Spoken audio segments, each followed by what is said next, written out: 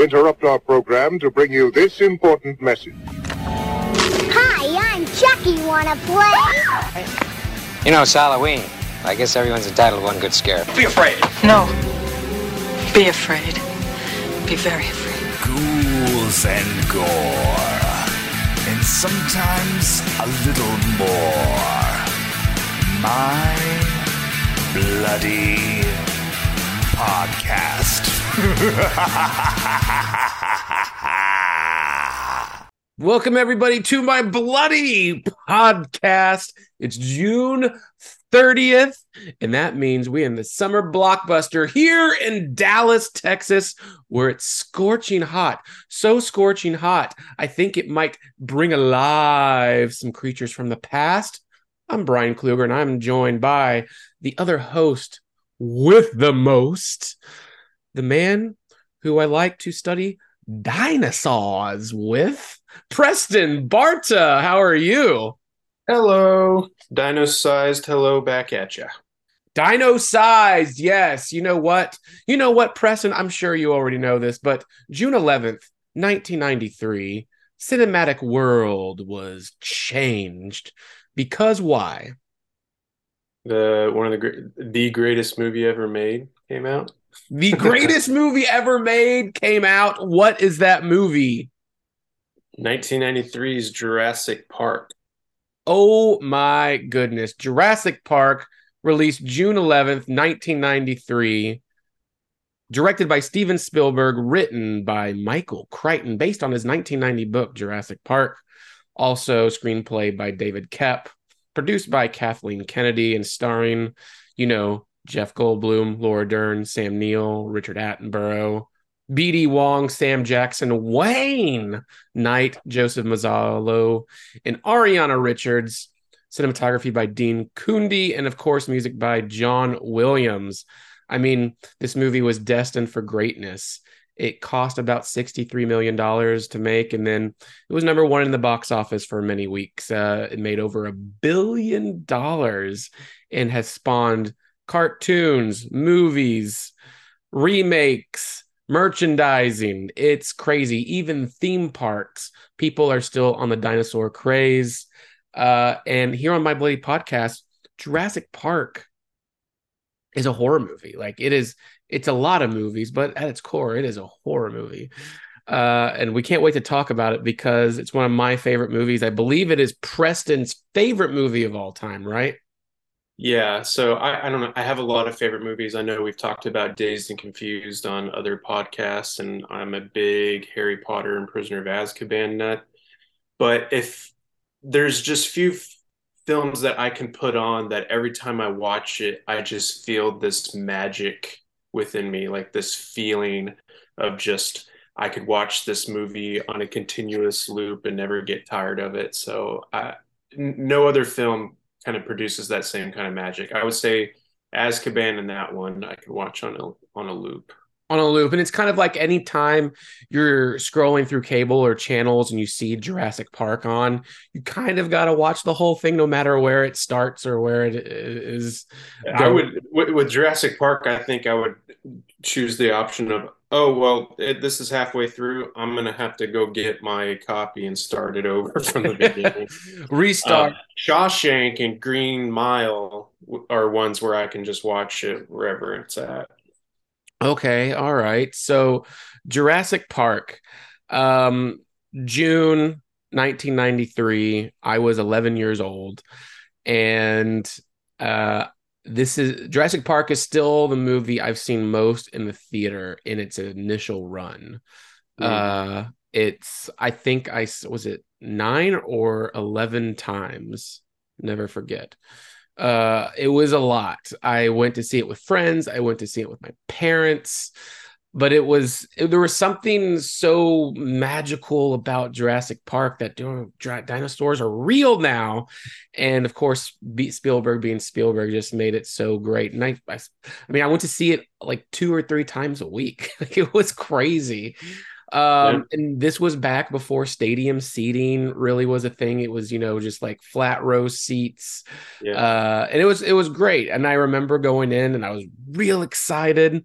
And I just fell in love with it, and I just could not wait to see it again and again, and bring friends to see it that hasn't seen it, and it Yeah. just it never got old. I always loved it. So Preston, you're a little bit younger than I was, but do you Yeah. remember first seeing it? Oh, absolutely. It was I've probably mentioned this countless times on here, but it was the first movie I saw in the theaters. I was 3 when it came out. My parents took me to go see it, and I remember sitting in the theater watching it with them. I think we went to a matinee on the day that it opened, and there may have been like maybe 2 other people that were in the screen because it was like the earliest one. And my parents were sitting we saw it at the Golden Triangle Mall in Denton, Texas. And it was exactly as you just described, with like those same level seats the entire way. And so my parents were sitting toward the back, and I kept moving toward the front. I was sitting on the front row by myself. And every time some dinosaur attack happened, I would run back to my parents and go, "Did you see that?" Especially during the T-Rex part of it. So I I was already like every kid. My son, who's here listening with us, he's every kid like falls in love with dinosaurs when they they're interested in it. There are all these books. There's coloring books. We're just so fascinated by this life and that once existed, and to see a movie like that, it just ignited my passion. And I still, as a 33-year-old, now that we're celebrating the 30th anniversary of this, I'm I'm loving all the documentaries that are coming out about it. And there's the Prehistoric Planet on Apple TV, and I watch it with my son, and we can watch Jurassic Park, the original, countless times over, and never get tired of it. And so I just adore this movie so incredibly much, and I'm very excited to talk about some of the details of why it remains so special after 30 years. It no, I and you say that 30 years. I cannot believe it's been 30 years. Where has the time gone, Preston? Yeah. Yeah. I'm an old man. Well, I'm a middle-aged man. Yeah. I feel like I don't act like it though. But No. Jurassic Park, it's I remember, right after this was released, I think within the year, they had a touring show where a lot of the props and animatronics were in the cars, and everything was put at the Where, museums, and you can go do stuff, right? were you there? Did you go to that? Oh yeah, it was in Fort Worth. Okay. I loved it. Yeah. Okay, so it was in Fort Worth. I kept thinking it was in Dallas. So I've been asking my parents for years now that I need to go over to their house and go through their photos, because there's a couple of photos of me at that event, and that's one of my most special memories of going to that and seeing the truck and seeing all the animatronics that they used. It was incredible. And so I need to find it, especially before this year is up, just so I can post it. So mark my words, I'm going to go over to my parents and find it. Yeah, do that. Because I remember going there, and I remember they had like this big, big sand pit, and you actually got to like search for like the bones and uncover Yeah. them. And like that was so cool. And then seeing the cars and like the inflated and deflated animatronics, and like it's like, oh, this is like movie making. And I think maybe this was before I saw Army of Darkness, but or maybe right around the same time. But I remember it's like, oh man, this is movies. Like I want to be part of movies now. Yeah. Did you go to the Jurassic World exhibition thing that they had in the Colony in Texas? I don't remember doing that. No. It came, when was it? It was right, it must have been 2021, because we wore masks and everything. And so they did a big thing in the Colony a couple of years ago, or last year, year before, where they had animatronic dinosaurs. They made it like a whole thing where it felt like you were going on a boat. They did like a virtual screening where they mixed Jurassic Park and Jurassic World. So unfortunately, you had a little bit of world stuff in there, but it was still very cool to see. And so yeah, you would step in, you get your picture taken, you go on this boat that had these screens that made it look like you were actually on a boat, and it would move up and down, and so it would you'd be in this holding area and they'd give you information about what's going to happen for the rest of it, and it legit felt like you were, to him, he thought they were real, my son. And so we get off the boat, we get there, we get to see them in like raptors, like baby raptors, and the egg, the whole and everything like that. It was so cool. And then you go through the doors would open for you. You see the truck, you'd see the brachiosauruses, and then you go to this raptor area, and then things starts going haywire. They had the T-Rex close it all out, and then they had the Adonis Rex, and it looked real. Like they put a lot of money into making it look authentic. So that was very special because it took me back to go into that experience. And yeah, they had a whole area just like what you were describing with what we had when we were younger. A whole area that was a sand pit, and you would dig for the dinosaur bones and things like that. So it's cool. I'm glad they do this sort of thing because that's the specialness of it, is that sense of wonder of watching, especially this first one, all throughout the movie. Even though yes, things get horrific, but it just really does a great job that the other films didn't really ever capture again, outside like a few moments of just that sense of awe. Like when you first see the Brachiosaurus for the first time in the movie, and you're just like, this is magic. And then even later on, with some of the other scenes that you just feel like, I want to be there. I want to take this all in. And I get that kind of special feeling when I go to the zoo with my son sometimes. Oh, interesting.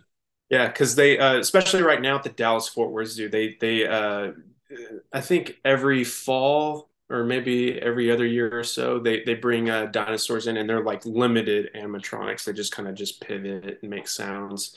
Um, and we used to take him a lot when he was younger, and they brought it back this year. And so going there, and just every time I go there and I'm in that space, I just want to go back home and watch Jurassic Park. It's good. It's good. Jurassic Park is so good. So do you, yeah, I mean, again, I remember right when the shutdown of the pandemic happened, they did that Jurassic Park thing at Fair Park where you could drive your Yeah, car through those big parking yeah. lots, and they'd have, Jurassic Quest. yeah, Jurassic Quest. Dinosaurs are here, and it's all because of this movie, Jurassic Park, and Michael Crichton and Spielberg's creation. And yeah, this was the year of dinosaurs, and it's really kind of still here. Dinosaurs haven't left. We've seen so many movies with dinosaurs now, or TV shows. And there's something about Jurassic Park, like, because even yes, you can say this is a family film, but let's just talk about that opening scene. Like, you have Yeah. the credits opening, like little credits, and you hear like this Oh, big bass drum, like boom, and it's like, okay, footsteps. In this opening scene, you're thinking you're going to see a dinosaur, but it's this big metal futuristic cage, and it's housing dinosaurs to put them in their sanctuary. And it is brutal. Like, it is like a brutal scene of death and carnage. yeah. Yeah. More so than, have you ever read the book? Yeah, so Michael Crichton's book, which came out in 1990, I didn't know about it, and of course, until this movie, but then I read the book, and I mean, if Spielberg followed that book exactly, it'd be a different movie for the most part, but it would be a hard R movie. Yeah. So, and the characters would be different. There's a sense of tragedy and warmness to John Hammond that's not the same character in the book. There's so many differences. Like the first beginning of it is entirely different. And so I think that you and I should write like a Ben Affleck Air style movie to Jurassic Park leading up to them opening I it, mean, because there's accidents that happen along the way, and there's just it's interesting to me. I don't know how it would be marketable to a lot of productions studios to be like, so you want to make a Jurassic Park movie but not feature too many dinosaurs? Like that just, yeah, it's like it's all the stuff leading up to it. It's like they have to go purchase the land from Costa Rica. They have to do everything completely under the radar, and accidents happen along the way, and then they got to cover up their tracks. And so, and people that are living in the surrounding areas of where they do the park are becoming suspicious, and they're getting bite marks, and that they have the compies that are not in the first Jurassic Park, but are in the Lost World, the second one. So yeah, it's a really interesting read after you watch the movie. I kind of see them as separate entities with some common ground, but I do enjoy both of them, especially because a lot of the things that happen in the book feel more serialized. Like it would be a better, there's just so many different characters and there's so many different things happening that I think if you put all that into a movie, it just wouldn't work. It'd feel too overstuffed. And so by turning it into like a series or something like that, it might function a little bit better. I don't know. I would love to see that sort of thing, but I don't know how many other people actually would. what are some of your favorite differences from the book to movie? Like, or do you like one or the other? I mean, I get the adaptation had to work well for the screen and for a broader audience, because if you follow the book, again, it would be rated R. Kids wouldn't be able to see Yeah. it because it's pretty bloody and gory and lots of Yeah. deaths.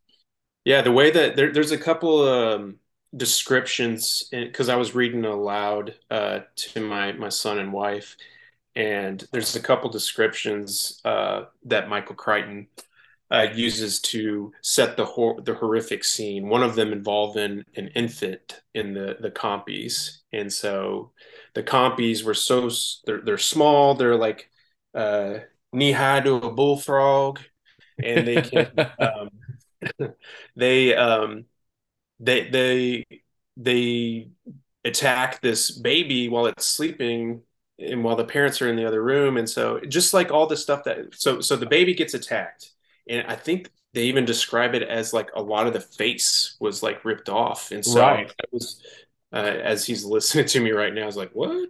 He's like, that part.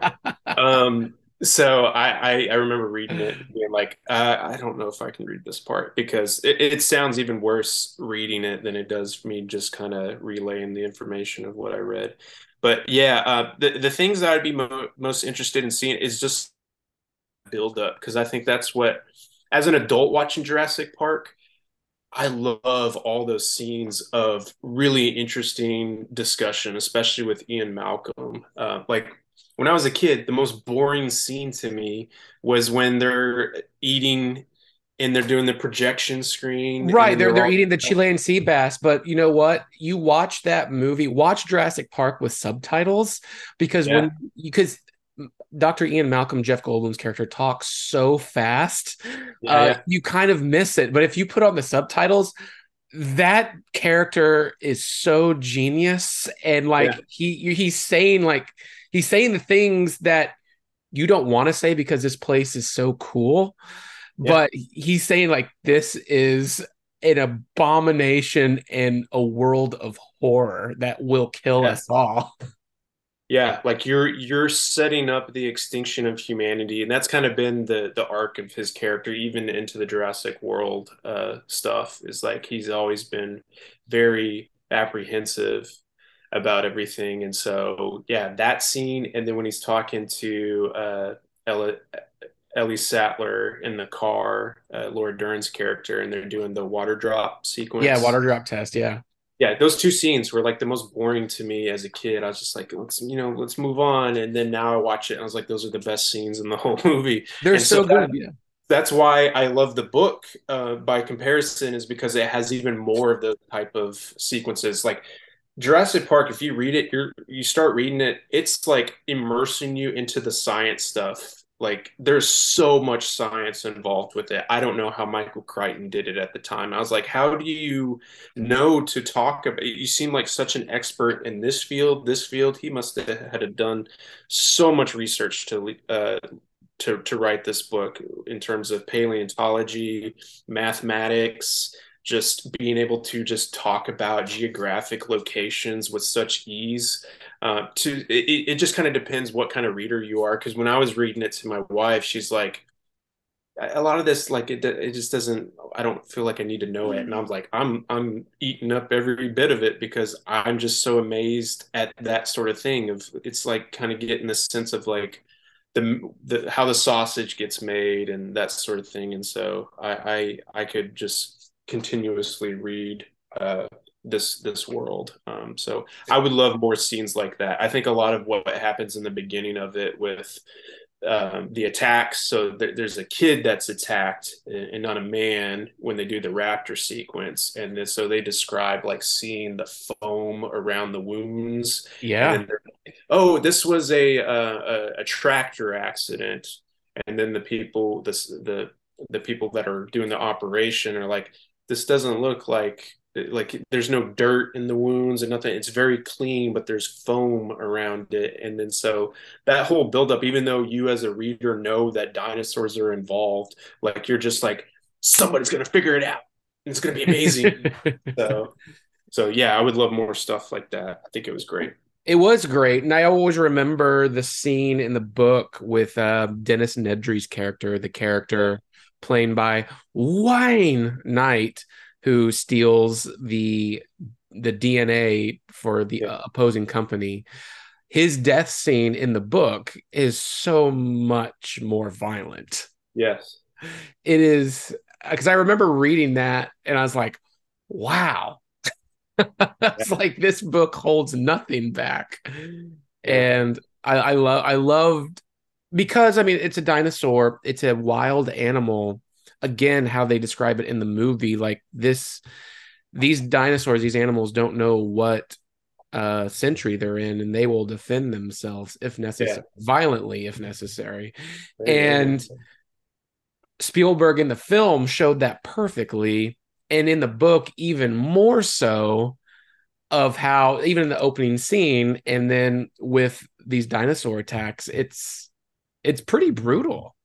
Yeah, it's still brutal in the movie, even though a lot of what happens is off screen. But I still got terrified from uh, Wayne Knight's death in that sequence because of just like what is happening inside that car, and even oh man, I'm blanking on his name right now, but the guy that he's with Ellie Sattler for most of it in the second half. He's like the raptor Oh, the handler. Raptor Wrangler, yeah.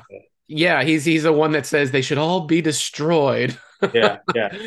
It's such a fascinating character for such limited time. God rest his soul, because I think he died pretty young, or shortly after the movie. Yeah, when his death sequence comes with the raptor and the clever girl bit, but just kind of the noises and everything. That's what makes it such a horror movie, is the way that it uses sound to just like the way that the raptors kind of like wind up, where they're like, it just it's terrifying. Like the sounds are more haunting to me than the visuals of it. And the descriptions of it in the book are pretty horrific. I very rarely get freaked out by reading books and just being, and I feel like within that book and some of the sequences in Stephen King's work, I get it. Yeah, I do too. It's something good. Like it's just the book to the adaptation is just, they did a good job. But I'm very curious. Like I love that you said we should write a screenplay similar to Air, but prequelize it to the leading up to opening Jurassic Park. But I mean, I think even so, I would like to see kind of like a fan made movie of like strictly deleted scenes from the book that were made into a movie, because I think like, Yeah. be something that would be really cool. And Or I'm sidequels. like Yes, things that are psych. happening simultaneously that we don't get to see. Or, but I always like I can't think of another movie that does this. Lincoln kind of did it until they showed the assassination at the very end. Speaking of Steven Spielberg, but I always loved that movie up to the point where he's going to the theater and he picks up the gloves off the table and you're like in the movie and then he just keeps going. I'm like, damn it, missed Yeah. opportunity. And so, but you know what's going to happen. And so that's the only feeling that's kind of coming to me at the moment. If they did something like that, or we did, if we wrote something just kind of leading up to like capturing the beginning of Jurassic Park, and then I just like the idea of like bringing marketers involved, like a marketing team involved. Like they have to think about just like all this behind the scenes stuff, and then just ending in this way where they're so hopeful that this thing's going to work out, and they made it this far, and then we know because we've seen Jurassic Park of where it goes from there. And so I like that like hopefulness, but the doom that is coming is inevitable. Right. No, and it ended perfectly because, oh my God, the dinosaurs are breeding now. Like, because they're not supposed to breed, they're supposed to be all female, but due to the frog DNA gaps, some South African frogs, been known to change from sexes in a single sex environment, which happens in Jurassic Park with the dinosaurs. But having the dinosaurs being able to reproduce and then being left on an island, but the few humans escape, like that's crazy. Like it's just like, oh my God. And we see it in future movies where they come to the mainland and stuff like that. But something great about that. And I want to go to the merchandising aspect of this movie because whose genius idea was it to put the merchandise and show it in the movie? I know. And you're like, I want that shirt, I want that thermos, I want that, you know.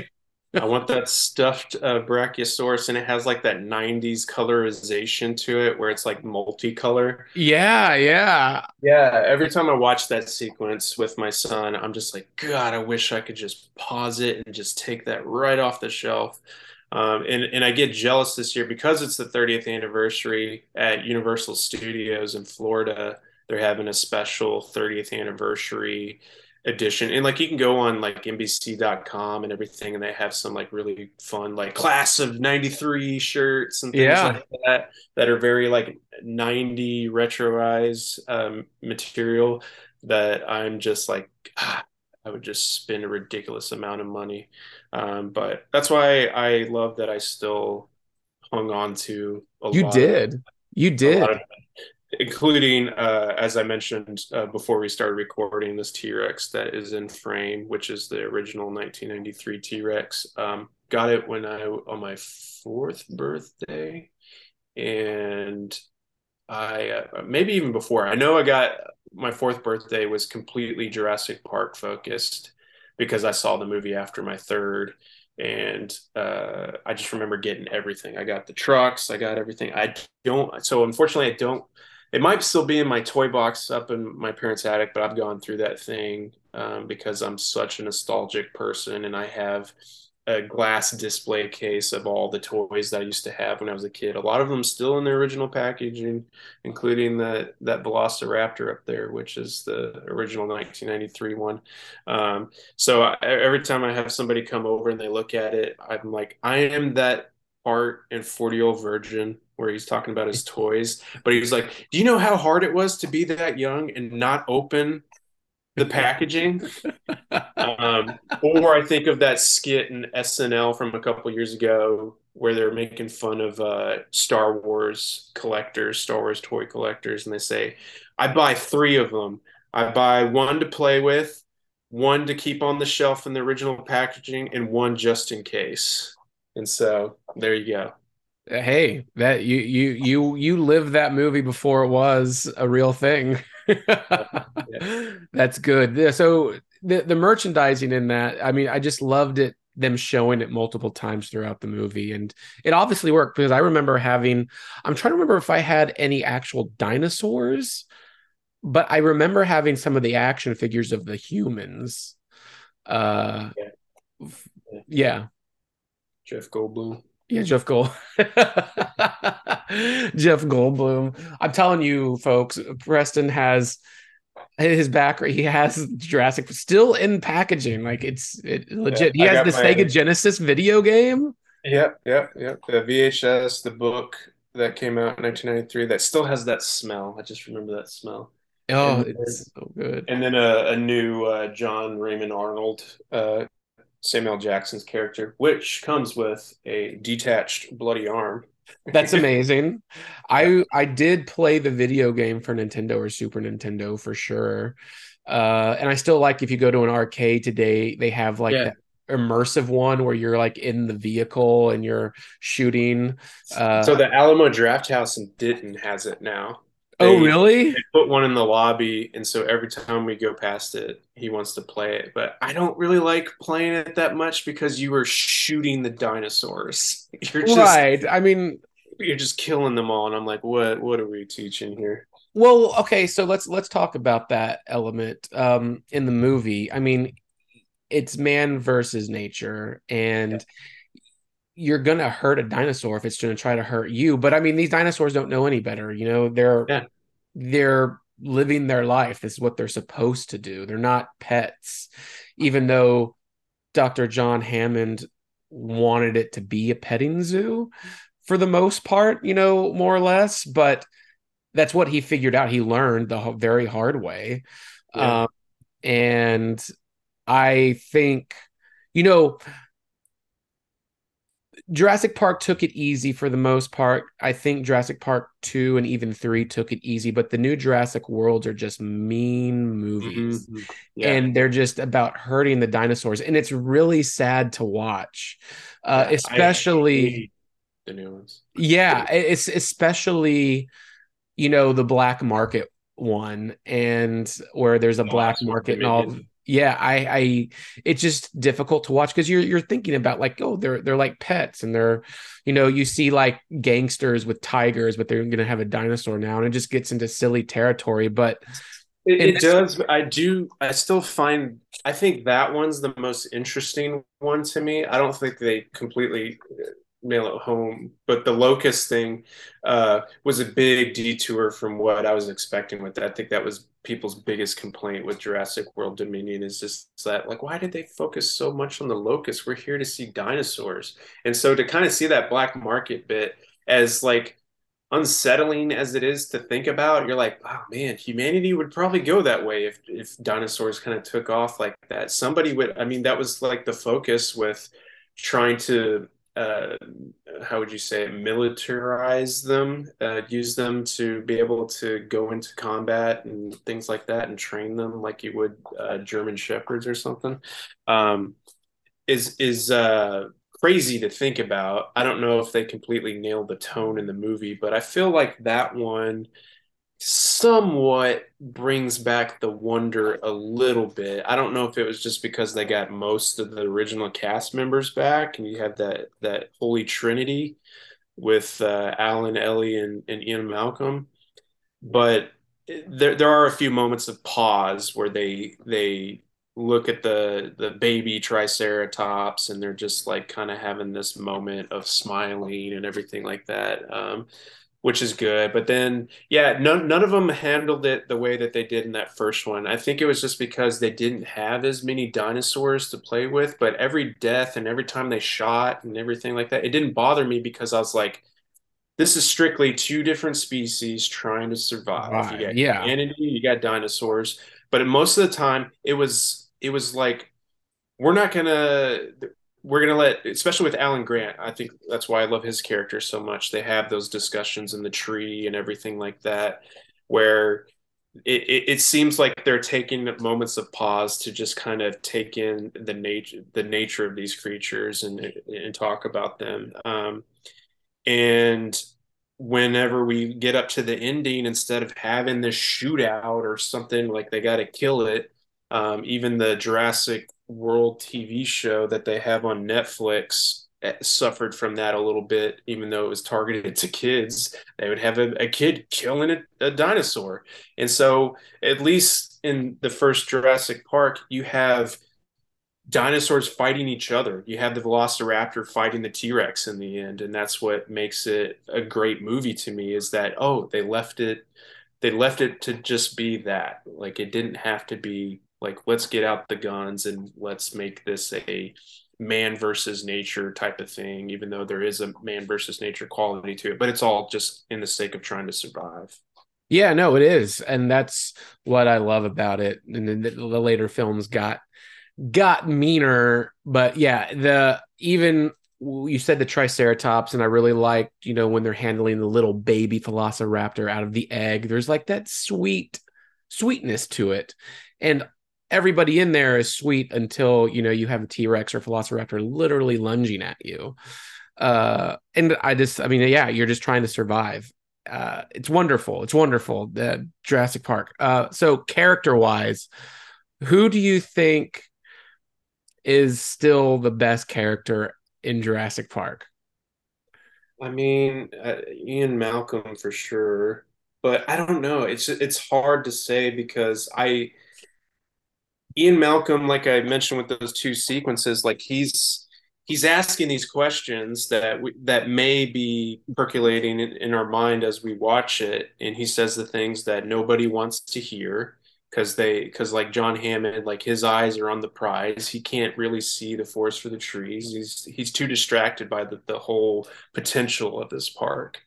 And so it's just those dynamics, like the way that they bounce off each other. That's what makes each of these characters wholly unique. I like Alan and Ellie Sattler together because the discussions that they have at the dig or when they're together, which is, there's a big chunk of the film where they're separated. But I just really enjoy, like, even little Timmy with Alan Grant, like the kids trying to, like, I read your book, I read everything, and then he's annoying him with his own words a little bit. But then there's like this whole paternal thing that's going on with them, like he's becoming more of a father figure than John Hammond is, and he's like their grandfather. Like, there's even like call outs in the movie to John Hammond, like, from Ellie Sattler, like, those are your kids out there. Yeah. You're still wanting this thing to work, even though it's gone completely south. And so that's a good scene of Ellie and John Hammond together, like him having this realization. I think one of the most beautiful moments in the movie to me is at the very end when John Hammond is getting in the helicopter and he's like taking a second to kind of just be like, man, This this could have could been also, there's so much promise, and it just completely fucked. right. And then Alan just like comes to like tapping, he's like kind of jolted for a second. And so it's like one of those things like, how do you write that? Yeah. Like, how do you write human moments like that just feels so real with a world that's so beyond our own, but feels like it's still within our grasp a little bit. Right. It's crazy. So yeah, in terms of humor, I would say Ian Malcolm and interest, like he just really gets your brain going and gets you laughing.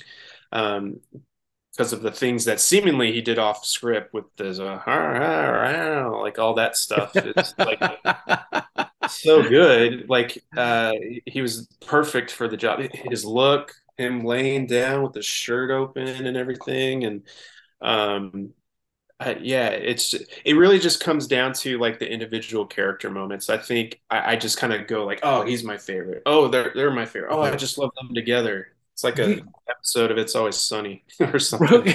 Right? Do you know who's the most underrated character in this movie? Ray, Samuel Jackson. Yeah. Samuel Jackson's character, Ray, I mean, he has one of the Arnold. Yeah, Ray Arnold. Yeah. He is unbelievably good. He has one of the most memorable lines that he says a few times in the movie, hold on to your butts. But like, he's smart. He doesn't take any shit. But unfortunately he dies. You don't see it like almost the rest of the deaths really. But or there's so many theories like, did he? Maybe he just lost his arm. He's around there somewhere. Like the second movie could be just like a rescue mission to try to see if there's anybody there, and then they find out he's like in a closet, like, where are you? Where y'all been? I just, you know, I think he's he runs the park and he was running a tight ship, and like he takes leadership qualities. Yeah. I just that character was so good and I wish he was more fleshed out. But then it became more about, other things. And you know what? Like you love, I mean, Wayne Knight as Dennis Nedry, you just hate that guy. He's just a prick. Nobody likes him. And he's just after money. And I think he was so blinded by money that, he was willing to sacrifice the world. Yeah, yeah, yeah. Even yeah, there's just like we already mentioned well, we didn't mention his name, but Bob Peck as Yes. Muldoon as the Raptor Wrangler. Yeah. Like he's really good. Like you just mentioned that line that they should all be destroyed. Like it's really cool to see the people who are just so honest and recognize Yeah. the potential of this going south.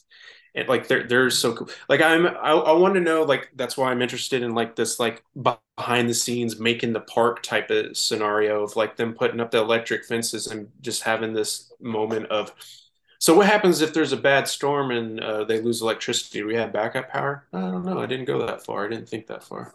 Right. And you would think that would be the case because that character, Muldoon, the Raptor Wrangler, he very briefly he just says, like, yeah, I've hunted everything, but these Yeah. raptors are very different. And you're just like, in our movie, Preston, our prequel movie, we can show him hunting crazy beasts, and then, unknowingly that he's gonna become in Jurassic Park, like they should all be destroyed. And it's just Yeah. so good.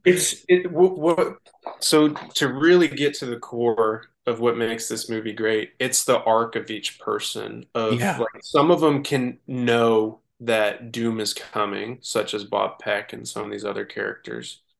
But it's just like that sense of feeling that I was talking about with wanting to do a prequel with that ending of being like this duality of it going so great. Like they can probably see that where could this possibly go? And it could go horribly bad, but there's also so much, it's the greed aspect of it. But with Bob Peck, as I mentioned, like he has he's a survivalist, but that's what makes his death so interesting to me is that he's like I've lost. He's lost, and he knows he's the only person that knows how smart the Raptors are. Like, and he Yeah, constantly tells people how smart they are. yeah, yeah. Like to a point where nobody believes him. Yeah. Like he's like, yeah, you're gonna get your moment. So yeah, like with Alan Grant, like it seemed like he loved this stuff. Like he loved digging up dinosaurs. It was his entire world. And then after this, even if you didn't have the sequels to go off of, you'd be like, I can see these people just being like, what's the point anymore? Right. Like, the world has changed. They don't hold the magic for me anymore because now it's like we even though the park is destroyed, these dinosaurs still exist there. They're only going to multiply, and then it really is going to become Jurassic World. And so, yeah, like each character kind of has that moment, like I mentioned with John Hammond. Yeah, they do. And I like a lot of, like you said, a lot of their arcs. And one of the funniest arcs is the blood-sucking lawyer. That dude is Yeah. just so goddamn against Jurassic Park. And then almost immediately is like, we need to do this. Like, we're going to make a ton of money. And then you got to think when he's in the bathroom about to get eaten, he has a reverse, reaction. He's like, I got out of here. I did the smart thing. You're Um, right. I ran to, for without selfishly, I would say, but he thought he was doing the best that he could to try to get out of that situation. But yeah, it didn't go his way. And so yeah, the character in the book was a little bit different. right.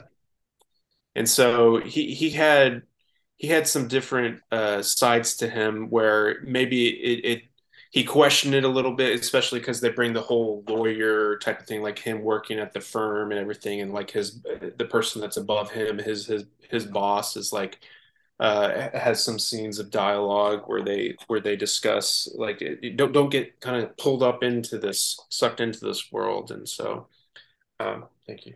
Got a little Batman toy. Thanks, buddy.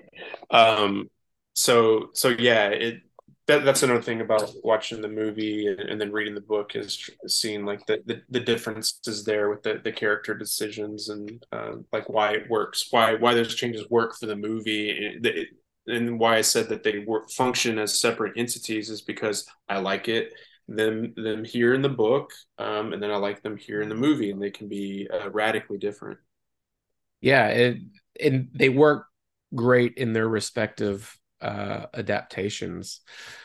Yeah. Um, the the final scene in like the final 5 minutes in Jurassic Park when the kids and Ellie and Dr. Alan Grant are climbing down the T-Rex bones, and the Velociraptors are about to attack them, and the T-Rex comes in, and it's just like, oh my god, this movie still brings goosebumps and jaw drops in that moment, and it's just like so great. And of course, Spielbergian having the banner dinosaurs rule the world, and then getting on the plane and seeing the birds. It's just like it's like poetry almost, right?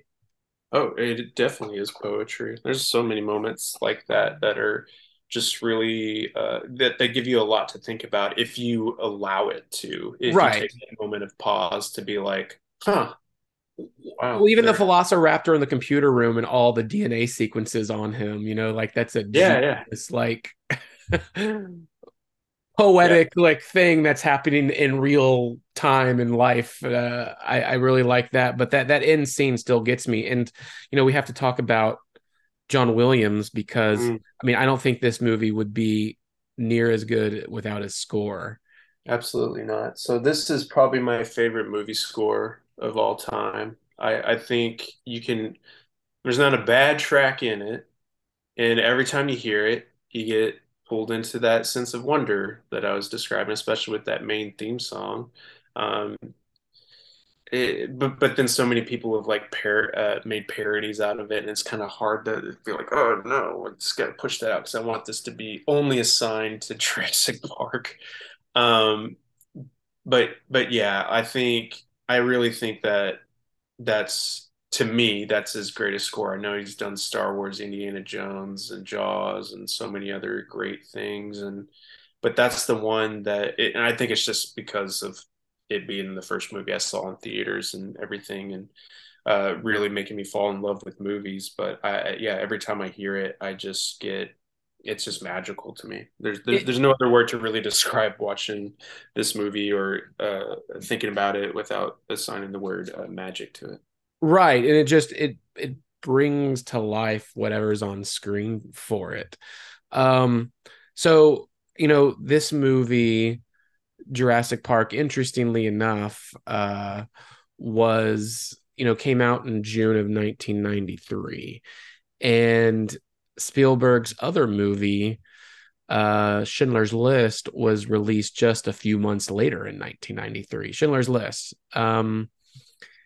two very big movies. One movie won him an Oscar, and you think like, yeah, Schindler's List is an amazing movie, like it's so good. It's fantastic. Jurassic Park um only won the Oscar for like sound and visual effects. And you're thinking to yourself, wait, what? How is because you go to the 1993 Oscars, and like what was up, and you had Schindler's List, which won Best Picture. You have The Fugitive, In the Name of the Father, The Piano, The Remains of the Sky, or The Remains of the Day. And you're just like, how is Jurassic Park not in Best Picture? Like what's happening? Yeah, it's an issue that didn't really come up until it was too late. After 2008 with The Dark Knight, that's when things kind of shifted and they added the 10, but then even after that, you're like very few did you actually bring in like a big blockbuster type that really just shifted the paradigm of cinema, where you have like Lord of the Rings and things like that that were recognized. Titanic, even though there's still a dramatic beat to it that makes it somewhat more within that. It doesn't seem too much of like a stretch. But yeah, I think in retrospect, I feel like even Roger Ebert only gave this 3 out of 4, 3 out of 4 stars. Um, things like that. I really wonder if did they really see this movie for what it is? Maybe after 30 years of just kind of dissecting it, and then seeing where the other ones go, that it's only like raised this even higher up on the pedestal. Um, I don't know, but yeah, I really think it should have been. It was a massive movie. It should have been with in those 5 movies that were nominated for Best Picture, because we're not talking about some of those other ones that were nominated, Right. It's or even crazy. ones that have won over the years. Who the hell talks about the King's Speech anymore? I don't know. No. And so I've always said this: Oscar winners most of the time, 9 times out of 10, are movies you wouldn't watch again. Like you watched them once, and they're Oscar baiters. Like you forget about it. And, like that's why I think like Mad Max Fury Road should have won Best Picture. Like Yeah, that's it's. But like Jurassic Park should have won Best Picture. Like I'm excited that Schindler's Listed because it's an amazing movie, and I think yeah. that deserved to win. And you have 2 movies for Best Picture by the same director in the same year. It's weird that happened. But it's Jurassic Park We. still what?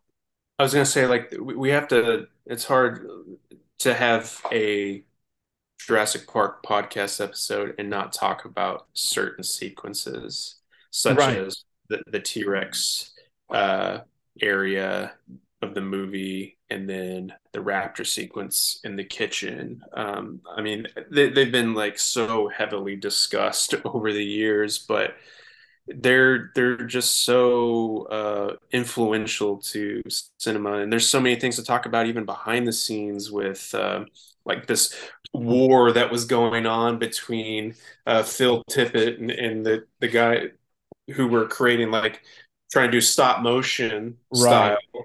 versus I can't think of his name right now, but the guy who was working on the computer, and so they were kind of going side by side, and so like to watch some of the behind the scenes and Phil be like, yeah, it was like your dog dying, and the day comes when it dies and it's so sad, but then it was really unique that it wasn't like, well, Steven Spielberg's like, well, that the way of the future is this computer stuff, and the computer stuff was like we could spend a whole bit of time talking about like how the special effects of this movie hold up. It So holds up really well because the mix of the animatronics and yeah, puppetry with the CG is insane. Like there's some stuff that's like, okay, I can see CG, but like that first T-Rex sequence, like from you can take that shot from Lexi saying like, where's the goat? And then the goat yeah, leg, it's a very slasher type of horror yeah. movie shot right there, bloody leg on the car.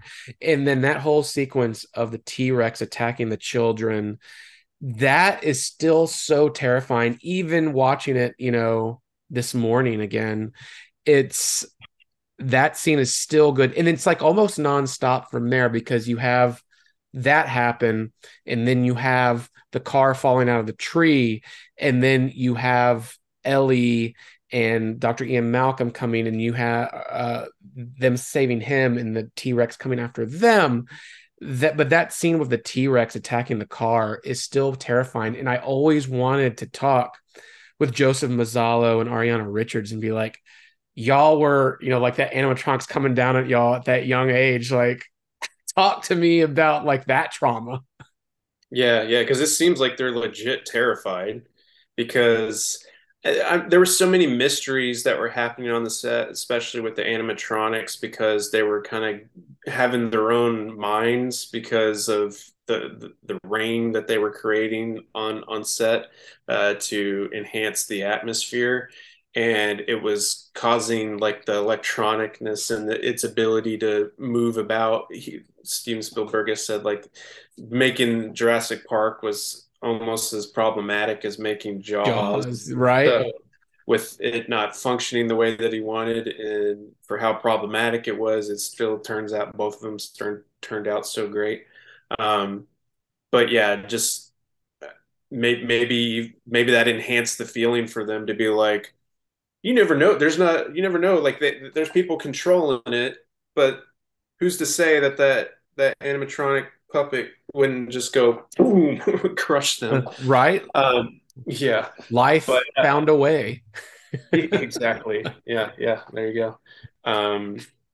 It's kind of like them creating the Exorcist and all that spookiness happening on set. Um, yeah, I think them with that car, like putting glass on top of the roof was like one of the most genius ideas for how How to that worked, yeah. yeah, for how that works, but also going into the gates for Jurassic Park and like just that camera pan up of seeing it How like big it is, yeah. it's like yeah, they found so many useful ways through simplicity to make it so effective the way that they did. And so yeah, you're absolutely right. After that T-Rex gets out of the in the buildup of that's what makes Steven Spielberg who he is like he is an expert at building dread or just making cranking up the tension with the classic, you know, T-Rex walking towards them, and then you see the cup and the The ripples, water ripples, water. yeah. It's Um, genius. And that yeah, that's been mimicked so many times. You know, another super maybe one of the most suspenseful part of the movie is when little Timmy is on the electric gate yeah, and they're, going editing back and forth between Ellie turning on all the lights and how they shot that and how like he gets electrocuted. Like he yeah. does not he does not get away at Timmy, the the last second. human piece of toast. It's so good. Like that scene is so great. You know, when that happens, and it's very sad because he's like unconscious, but then Ellie has her own thing with coming face to face with the Velociraptor Yeah, and running away from it. And she's like injured and oh, yeah, what? And like that's a very alien yeah, sequence, like from Alien coming through the pipes, you know? yeah, yeah, yeah. It's go Spielberg, you know? Spielberg knows what he's doing, man. He Um, does. He yeah. does. And I'm trying to think He of like, would be the one person, and we've had the privilege to talk to so many legends in our career of being film critics and film journalists, and that he would be the one person that I would probably just melt in front of, and just like you are the cinema godfather. right? No, And he I would kind of cry. changed movies. Like it's crazy. Hopefully one day we'll get to talk with him. Uh, so okay, Jurassic Park. Talk to me, Preston, about all the stuff you have in the background. Like what's this dinosaur on the left? This one? Yeah, yeah. Talk to me about this. That's the original 1993 T-Rex, and it is my Rosebud. It's the thing that so I've had two of these. This one, oop, microphone's about to go. This one I've had for a little while. The ones that I had when I was a kid, like the way that they made them back then were like the arms would pop off so easily. The batteries are not in it because I was worried about corrosion and it you would squeeze the top of it, and so it they just don't make toys like this anymore, man. Like the the skin to it feels so like everything's so plastic nowadays. Like they've done a 30th anniversary of the T-Rex that you can get where the packaging looks cool. Like they make the packaging feel like very retro in 1993, but the T-Rex is still like super plastic, and they do the stupid dino damage versions of it where they Okay. have like wounds right there and you press on their wound, they go and I'm like as a kid, I'm like what the fuck? That's so traumatizing. Um, so yeah, a flaw in their marketing to be able to do that, but this is the one that always just remains so special to me because it looks the most like the T-Rex in the movie. Like I have the 1997 one from Lost World, and kind of. I mean, like they did a little more details on the eyes, and they thought it's a little more flimsy by comparison because with this one, it can swallow stuff. So I used to always put Jeff Goldblum getting eaten, and then he could swallow it, and then it would come out of his belly, and you get all kinds of stuff stuck in it all the time. So I would like hide toys in there whenever I had friends come over. So. Um, yeah, and then my son has some of the newer ones. Like he got all the big ones. Like there was a year for Jurassic World where they just that my Velociraptor. okay, sounds good. Um, they're huge. Like he has a Mesosaurus that's like this massive. He has a Brachiosaurus that's literally almost as tall as me. They're massive. Uh, he has an Adonis Rex. He has a Carnotaurus, and yeah. So yeah, this is the one from Fallen Kingdom. That I forget the name of it, but it's the raptor one that they do the Nosferatu thing in Oh, Fallen. okay. Um, That's cool. so there's that one. I don't remember what this one is. This one must have been from the TV show. But yeah, we got a lot of dinosaurs in the house. But yeah, that T-Rex from the original film will be like I want to be buried with it or cremated with it. He'll probably take it for me. So this one turns to that one because it still has the hair. Yeah. So that one goes up to that one. Perhaps so. Yeah. That T-Rex is very special to me, and then having that was another cool thing about the dinosaurs that you bought back in when this movie first came out is they came with trading cards, and so the Velociraptor one I have comes with a trading card right there in the package. So the T-Rex came the same way, and so they go for a lot of money on eBay, and so yeah, I still have a stack of them somewhere of the original trading cards that they would come with, and there were fun ones too. Like if there's one characters that are not in the movie, like there's one guy I have to look it up. I forget the name of it, but there's one guy that looks like very extreme. Like he's a dinosaur hunter, but he has no shirt on or anything. I was like, this dude is not in the movie whatsoever. Oh my gosh, what is his name? I'm gonna have to look it up. Shirtless Joe. Park toy. What's his name? Those are of course, the Jeff Goldblum ones come up first. What is his name? Maybe I got to put in 1993. Yeah, that's the Jurassic World team. See, very plastic. Yeah, yeah.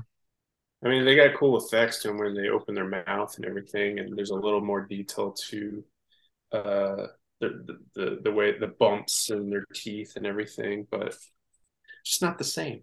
Just not the same. Well, I can't find the guy. Oh, there's my Velociraptor one. What is that guy's name?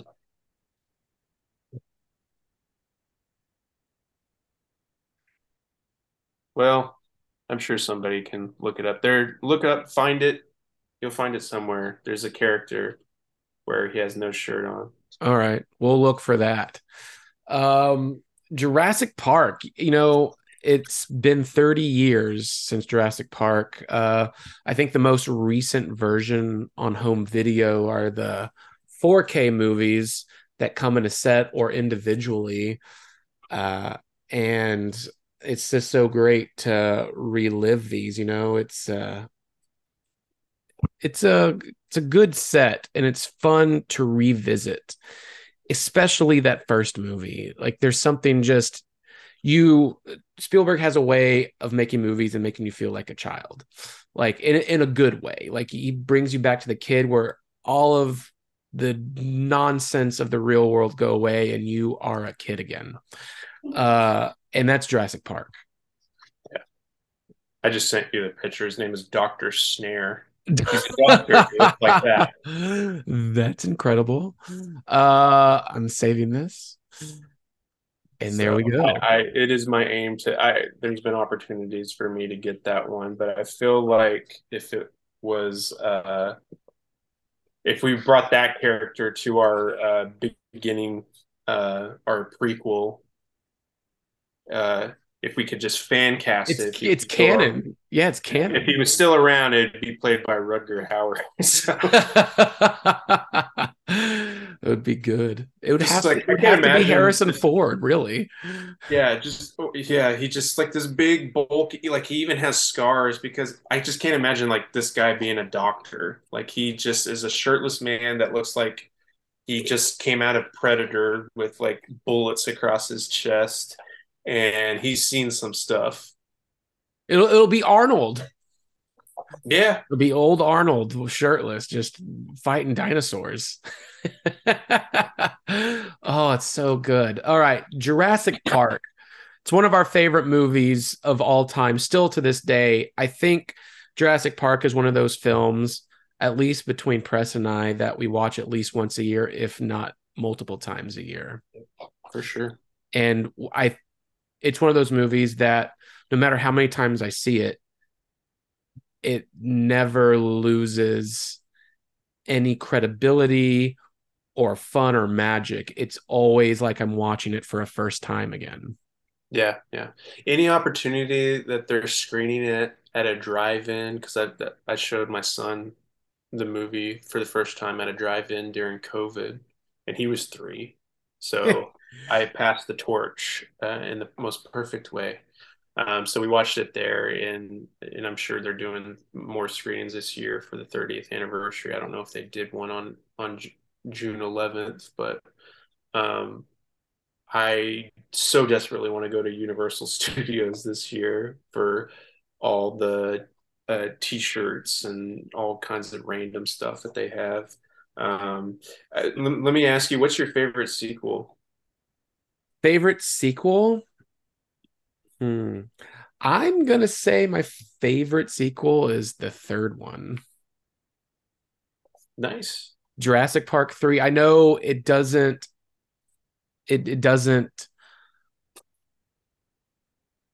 a lot of people don't like that answer. A lot of people wouldn't say that, but I think 3 is actually really good because it has, kind of like a father and son type of element where they're going to this island and then just like on a little, like, we're going to hang glide through it and whatever. And that's it. And then Jurassic Park 3 happens and there's like this new dinosaur, because like in part 1 and part 2, we kind of see the same dinosaurs almost, but in the third one, that life found a way, and the science of it is like, oh, there's a new breed of dinosaur that is insane. And this is what could happen without it being in check. And like these crazy ass big dinosaurs can be running amok. And I even think like that it's a very horrifying one because that scene with all the little dinosaurs attacking the family is really, yeah, crazy.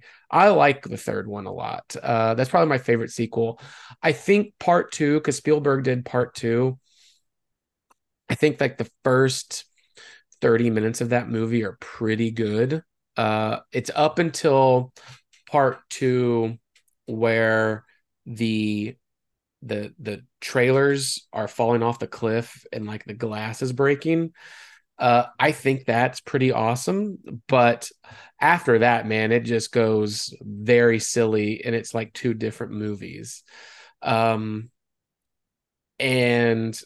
Jurassic Worlds, I think that first Jurassic World with Chris Pratt is, in a way, it's like it's a cartoon. Like you have people running in high heels, you have characters who don't have any speaking lines, but like just get Don't brutally behave like murdered. human beings. Right. That, and then you have dinosaurs, becoming friends and, taking bows. It's like it's just silly.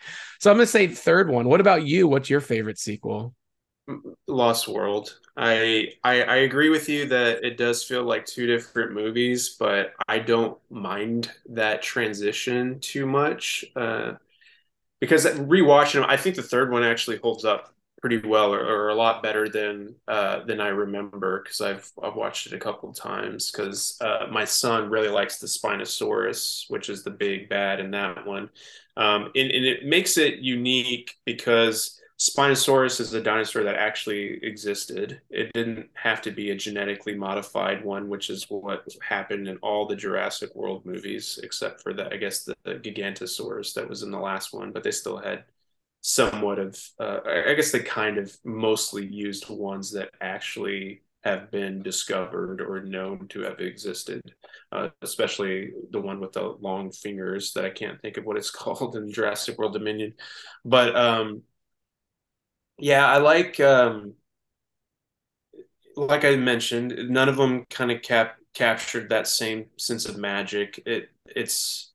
It's like an entirely different type of feel. Like it was like, hey, we know this world. Let's just kind of hit the ground running and bring in a whole different aspect. Let's really capitalize on this engine type of thing where people are coming in to use them for different purposes and taking them out of their element. So like on paper, like I find all those things interesting. I don't know if it's always told and things in the way that I feel like captures the complete potential of like what those concepts and ideas are. But there's some really good sequences in there, like the T-Rex with them dangling off the cliff. How many movies have done that dangling off the cliff thing? We just saw Mission Impossible Mission doing that. Impossible do the same thing, but they took it to a different level and made it feel wholly unique. Even one of the Maze Runner movies, Did it? which did it too, and it felt like it had a lot of the same beats, along with like a character falling to the glass at the very bottom of it Yep. and having to carefully get up and not allow it to crack. So again, Spielberg doing the tension thing, and along with what's his face from West Wing, Richard. Oh yes. Oh God. What's his name? I have to look it up. What was Everybody his name? listening to this is like, it's this. Where is his name? He's Richard Schiff. There we go. I actually, Cole and I, friend of the show, James Cole Clay, we watched Hardcore Henry right next to him That's at South great. by Southwest, and we were talking about that, and I brought up Lost World, and it was like, man, your death always just got to me, man. Like I just can't imagine just being grabbed by just like your scream and then fucking Yep. rip you apart. I was like, that is the scene on the toilet in the first one. That is. That is. It's So yeah, good. a lot of the Um, Raptor stuff is good, and then when they get to San Diego and it feels like a Godzilla movie, I still enjoy it because there's still that like, oh, what does it look like when a dinosaur is in the modern world and it's so completely confused, eating a barking dog and drinking right. out of the pool and stuff. Yeah, it's all silly, but there's still being in seven when I was, which is how old I was when that one came out. There's some. I mean, it has the compy scene from the first in the book of Jurassic Park It at does. the beginning. It's a little different, but still pretty close. It And is still a little bit. they get a little bit into like the behind the scenes stuff and covering up things and that sort of stuff. And it's a little more boring by comparison, but yeah, I like that one. It I never forgave Jurassic World 3 for snapping the T Rex's neck with the Spinosaurus fight. Dinosaurus, yeah. What the fuck is this? I was like, this is this Arnold Schwarzenegger movie snapping necks. Right? That's what it was. And you know what? Interesting enough, on our other show, Fear and Loathing in Cinema podcast, Jurassic Park 3 was our second episode. Oh, there you go.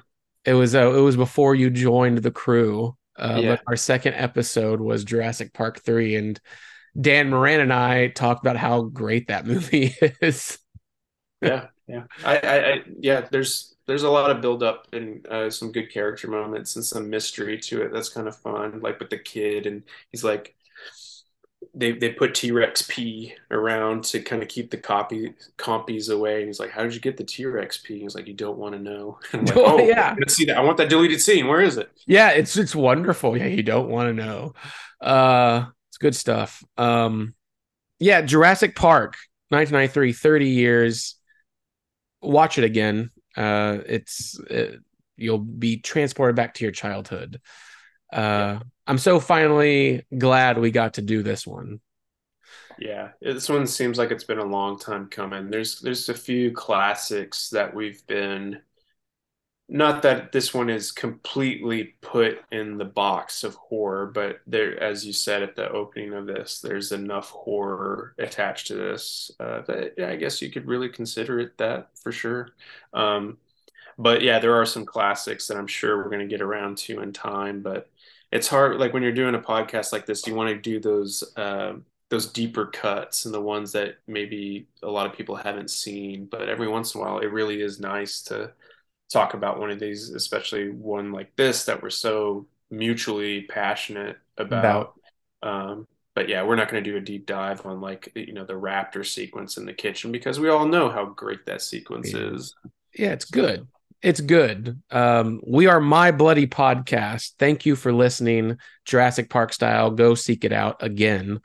Preston, you are everywhere in life, really. You're like you're everywhere and nowhere. everywhere and nowhere at the same time. He's at freshfiction.tv. He's at the Denton Record Chronicle, writing reviews, doing interviews, writing analysis on cinema. He's really good at it. You should check it out. And his in-depth interviews with talent and filmmakers and movie stars. It's really good. And you can find him at Instagram at Blu-ray Dad and Twitter, Preston Barta. And of course, on our other show, Fear and Loathing in Cinema podcast, where we just posted The Counselor, which is a distant sequel of Jurassic Park. It's the son of the lawyer who became a lawyer for the drug cartel. Yeah. Oh God, it's good. I'm Brian Kluger, and I'm at High Def Digest. I'm at Boomstick Comics radio show, Electromagnetic Radio Soundtracks Radio on Wednesdays from noon till 2. You can find us again on Fear and Loathing in Cinema podcast. You can find our friend Susan Kamyop Stevens and I at No BS with Brian and Susan podcast. Yeah, we're all there. I'm Brian Kluger on Twitter and Instagram and TikTok. So we love you. Thank you. We'll be back next time with another horror movie on My Bloody Podcast. We'll see you soon.